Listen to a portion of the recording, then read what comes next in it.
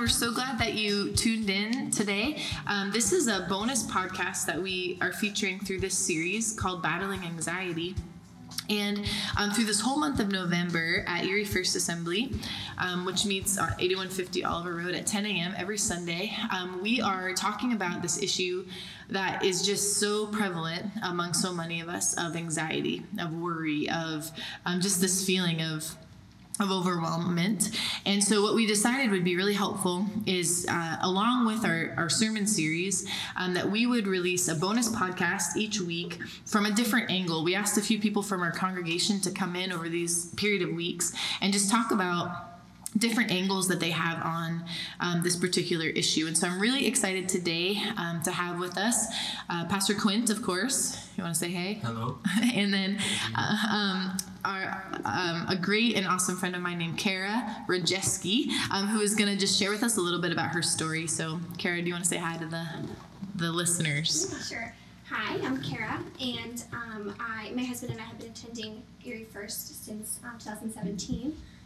We currently live in Erie with our fur animals, and we're just enjoying the married life. We just celebrated 4 years, so. Oh, that's so great. Well, thanks for being here, and thanks for your just willingness to be vulnerable. We know that that vulnerability in community can just do a lot for us, as we know that we're all in the same kind of battle together, fighting together. So let's just kind of jump right in. And Cool. All right, well, anxiety is definitely not an easy topic, but I think it's one that hits a lot of people. It's something that's very prevalent in today's society. And so Kara's actually been a part of 2 of my small group ministries, and so I've gotten to know her, and I reached out to her when we decided to do this and asked her if she would be willing to share some of her story, her testimony, and then as it unfolds, we'll talk about some things I've gone through as well, but ultimately the breakthrough that she's found, or how she's learned to deal with it. So Kara, if you could go ahead and just kind of share whatever you're comfortable with, and then we'll kind of just unpack that from there. Yeah, sure. So I should start out by saying I am more prone to worry, and since I can remember, I've really been like a what-if person, and really like maybe dramatizing scenarios and really envisioning the worst. And, as life went on, as I got older, life got bigger and there was more responsibilities, and so those what-if scenarios really became more intense. Sure. And I continued through like this through my teens, and actually I was 16 when I had my first panic attack, and I was actually here at youth group, and I remember just sitting there and feeling this overwhelm come over my body, this dread, this need to like get up and flee. My heart was pounding, and I think that was just pretty much a classic panic attack, and I had experienced those moving forward through college into my 20s. But I never even thought about the fact that, maybe I have anxiety. Maybe this isn't normal, or it's normal, but it doesn't have to be like this. Sure. And so fast forward to just a couple years ago, I was battling some physical symptoms, and in hindsight, I really realized that was probably related to, or the root of, my anxiety. Yeah. And one of the things that was really revealed to me throughout the things I'll get into throughout this process was that there was a lot of like shame and guilt and unforgiveness that had been bubbling up in my life that I had never really dealt with. And so I was kind of at this breaking point. And I was calling myself a Christian, but I wasn't letting God into all those ugly places. I was still trying to like control it myself and exhaust myself down all these roads to find that healing. And I'll jump in there too real quick, Kara. It's interesting because I think as Christians, I'm glad you brought that up, we kind of have this, a wrong belief inside of us that we shouldn't deal with worry. We shouldn't deal with, panic. We shouldn't deal with that. And if we do deal with it, we get guilty. And so then we've got worry and then guilt about the worry and then more guilt and then more worry. And then all of a sudden we're on this downward spiral.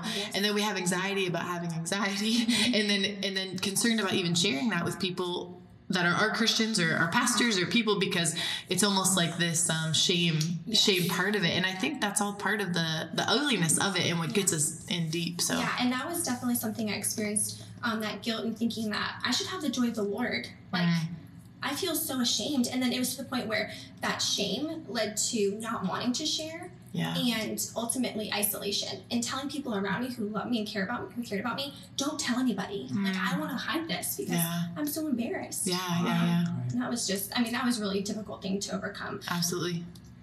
And I'll jump in on that. I think that because I've had one experience with this, but it is one of those things where rationale goes out the window, and you just end up in this crippling, it's like part of your brain shuts off. And I'm no scientist. There probably is truth to that. Probably part of your brain does shut off. But when you're talking, what I'm realizing, what's kind of coming to mind is we're complex beings. And so we're spiritual, and we're physical, and we're emotional. And all these things are intertwined. And when we try to compartmentalize them or separate them, that's where things can get tricky. Because if you try to separate the spiritual from the physical from the emotional, that's just not how we're made, and so it doesn't work. That's and good. We can find ourselves in these types of situations. But anyways, it sounds like you were finding that you were kind of brought to a place where it was made very real to you. Those three things are very intertwined. Yes. And you wanted to almost do something with that. And when I realized that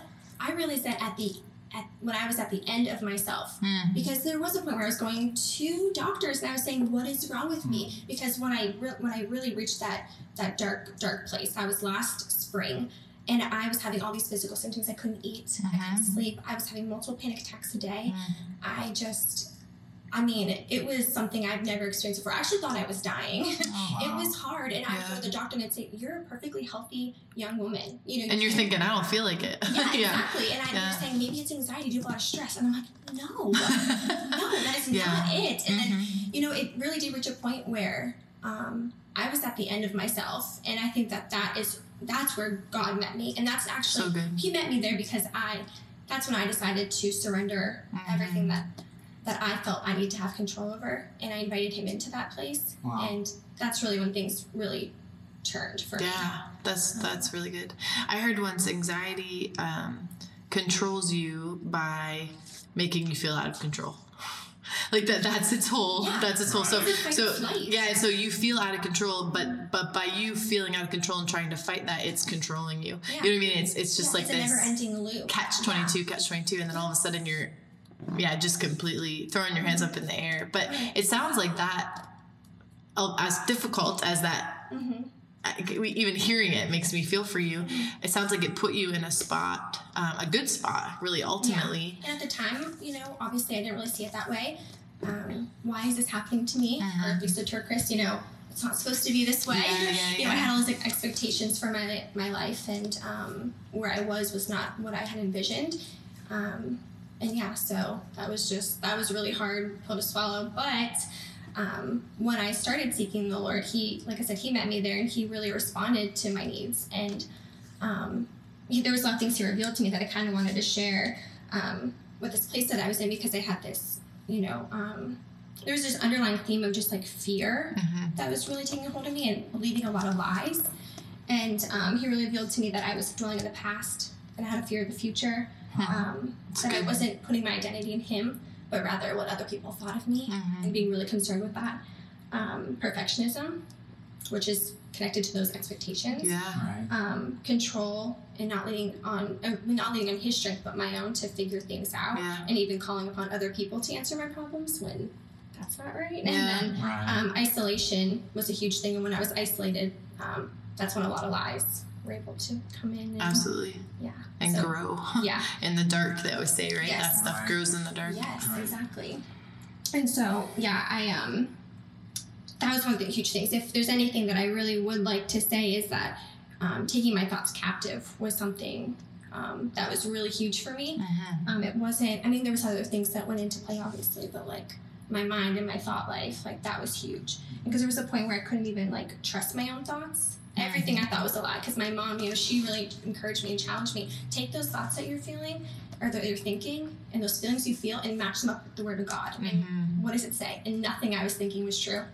I didn't have any truth. Wow. And so that was a really profound moment when I realized that. And I just want to say, in Psalms 55, David says, "Listen to my prayer, O God. Do not ignore my plea. Hear and answer me. My thoughts trouble me, and I am distraught because of what my enemy is saying."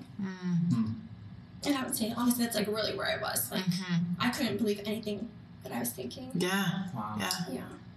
I think it's amazing just to hear that God met you in that place and that you felt like you were at the end, but that's where God came in and said, no, this isn't the end. This is just a new beginning kind of thing. I do think, and this isn't to take anything away from Kara's mom, who I work with and love, and her office is next to mine, but I do think sometimes as Christians, we have a tendency, or we can put ourselves in positions where we tell people, well, you just need to take every thought captive. Now, the difference here is that Jen had a relationship with Kara and could speak that into her life, but sometimes, if we're not careful as Christians, we can almost be not flippant, but just casual with, I mean, this is a very real struggle.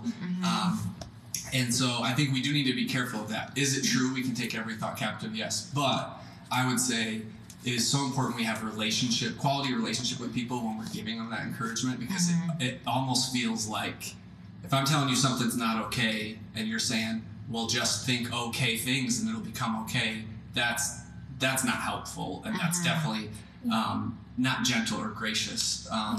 So I'll tell just the 2-minute version of my story, because I think what you're hearing from Kara is almost like an ongoing and chronic struggle that she has dealt with. And in like 2 minutes, I want to hear as we've heard some things that help you get through that. I also want to hear things that help you in the day-to-day now to consistently battle it.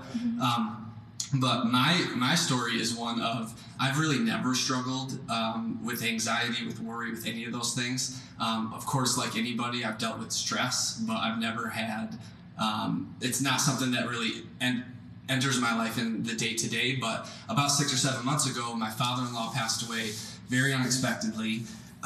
At 57 years old, and in that week following, we were doing all the things that you do when a loved one passes, trying to survive, trying to have a funeral, trying to do all those things. And probably about 48 hours after he passed away, I was having what I thought were chest pains. I ended up going to the doctor. They did an EKG. They said, your heart's fine. I mean, I'm 33 years old, but they said, if it gets worse, you should go to the ER. So anyways, by that night, they were much, much worse, and I was sure I was having a heart attack. I was presenting all the symptoms of a heart attack. My dad's dad died of a heart attack at age 39, so I did have that in the back of my mind this whole time. You shouldn't have heart attacks at 33, but it can happen. And so anyways, I say all that to say, like, my story is one of just all at once, like this avalanche that hit me, and my wife and I ended up at the ER. You come in holding your chest, they rush you to the front of the line, and praise God, it was literally just a panic attack, and not to belittle panic attacks, but it wasn't a heart attack, and I was okay, and God gave us the absolute right doctor who helped us figure out what was going on naturally and normally, and it was actually all muscle related. The stress I had built up so much in my life, and like I said earlier, we're spiritual and physical and emotional beings, so my physical was so paralyzed, it was paralyzing my emotional and ultimately my spiritual. So anyways, I'm a pastor. I know all the verses. I know cast all your cares on him. I know do not fret or worry. Do not be anxious for nothing, or be anxious for nothing. I know all these things, but I lived just 6-7 months ago this exact experience where I was saying all the right things and I was believing them and I was praying very desperate prayers on the way to the hospital. But ultimately, it was one of those things where I needed to just kind of like ride it out and walk it out and get in the right room with the right doctor who could help me understand. Because like I said, sometimes all the things you know disappear in those moments when you're really struggling with it. So anyways, that I guess is just to kind of offer the contrasting side of, maybe you're hearing this and it's not a chronic thing that you have to deal with, but it can happen to anybody at any time. And it can happen in a 48-hour period. It can go from 0 to 100. And so don't be careless or casual with it. Take it seriously and recognize that, like, getting the right people to speak into your life really does matter and really is a huge help. And just with that too, Pastor Quint and Kara, you both mentioned some people that, and I'm sure if we had time, you could even elaborate others that, spoke into those situations for both of you. But I think it's so important that as a church or as a community that we are helping each other with this, because like you said, it just strikes me so much about the isolation part of it. I think that's all part of the enemy's plan. I think that's all part of just anxiety in general, is that if it can get us alone in a corner, it can wreak a lot more damage than if we are trusting each other with that information, helping each other, kind of lifelines, for one another. And so I heard it once said that anxiety is a group project. Like battling anxiety is a group project. Like we have to help each other. We have to help each other get out of it, and it'll also help eliminate that shame, which I totally understand and experience personally too. Like you just don't even want to tell anybody because you're like, oh, this is embarrassing, But in reality, that's going to be the victory. Like that's going to be the lifeline, is when you can be honest and say, this isn't rational. I don't understand it, but man, it's getting me right now. You know what I mean? Like how can we do this together? So. Bringing into the light what I was hiding in the dark. So good. Allowing other people to know. And I think Pastor Nicole, you said that to me when I came to talk to you. You said, I'm happy that you shared this with me because I can carry some of that burden for you. And you're not alone in that. Yeah. And that was really, really amazing for me to hear coming from somebody else. That's awesome. So as we wrap up today, you've kind of shared some of the things that helped you get through that or overcome that.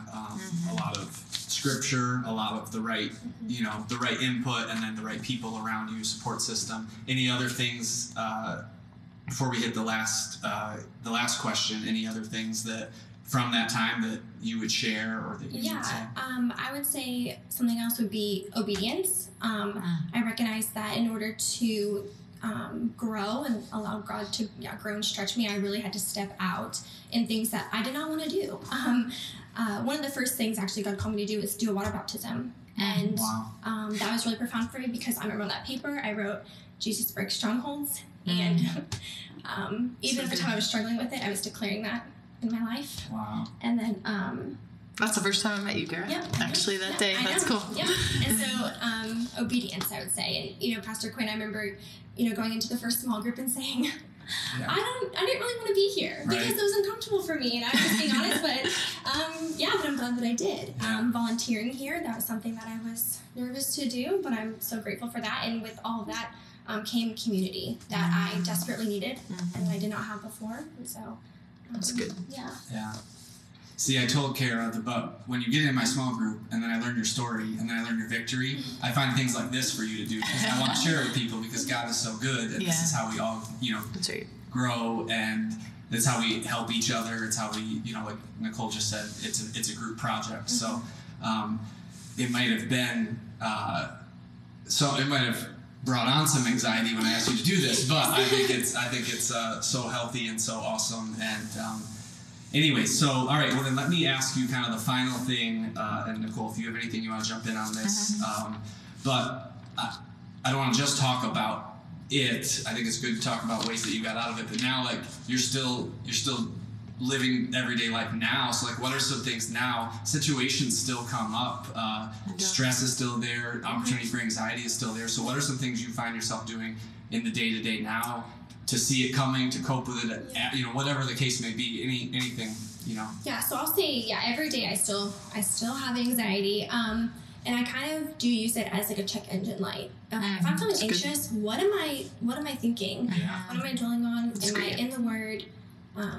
Just thinking of all those, what kind of feelings am I having? Because if it's fear, because that's not of God, and just trying to really focus on those things.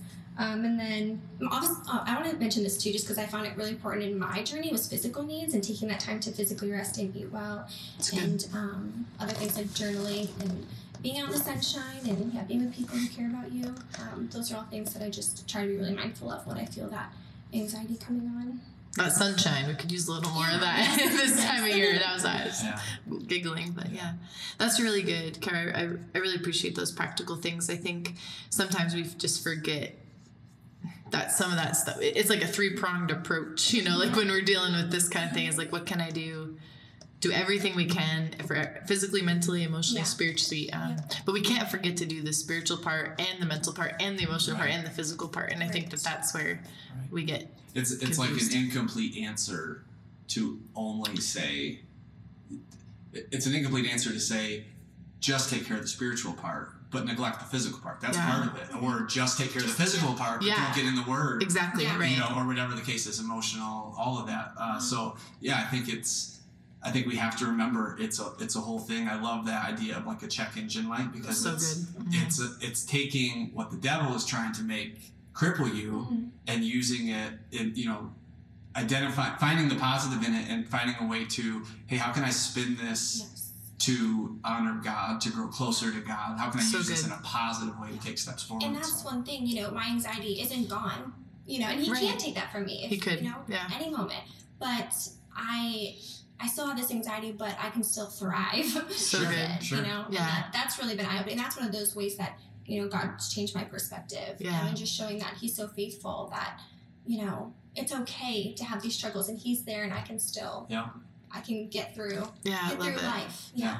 And we all have, whether it's a physical struggle, an emotional struggle, a mental struggle, whatever it is, we have this hope as an anchor for the soul. We all know that if nothing else, we'll realize full healing when we get to the other side, when we enter heaven. And so God might choose to do it tomorrow morning when you wake up. He might choose to do it 10 years from now, and he might choose to do it then.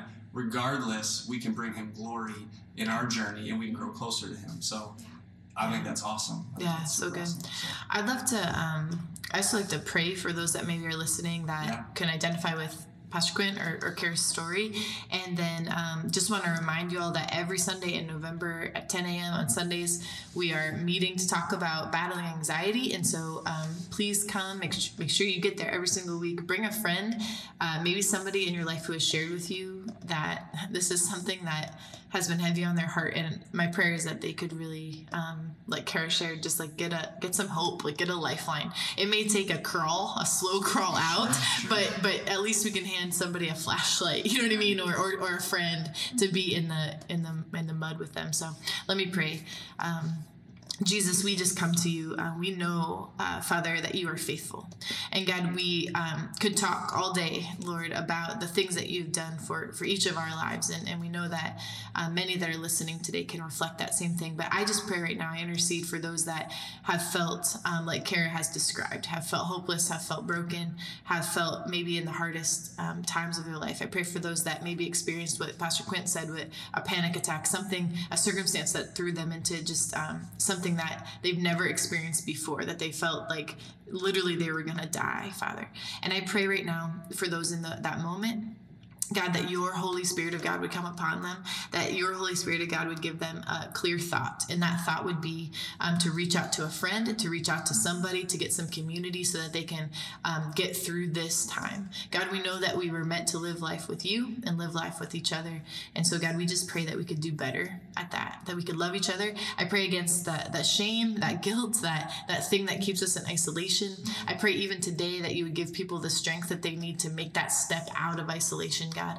I know that they won't regret it, and so I just pray that you would give them the hope and the strength. Lord, we love you.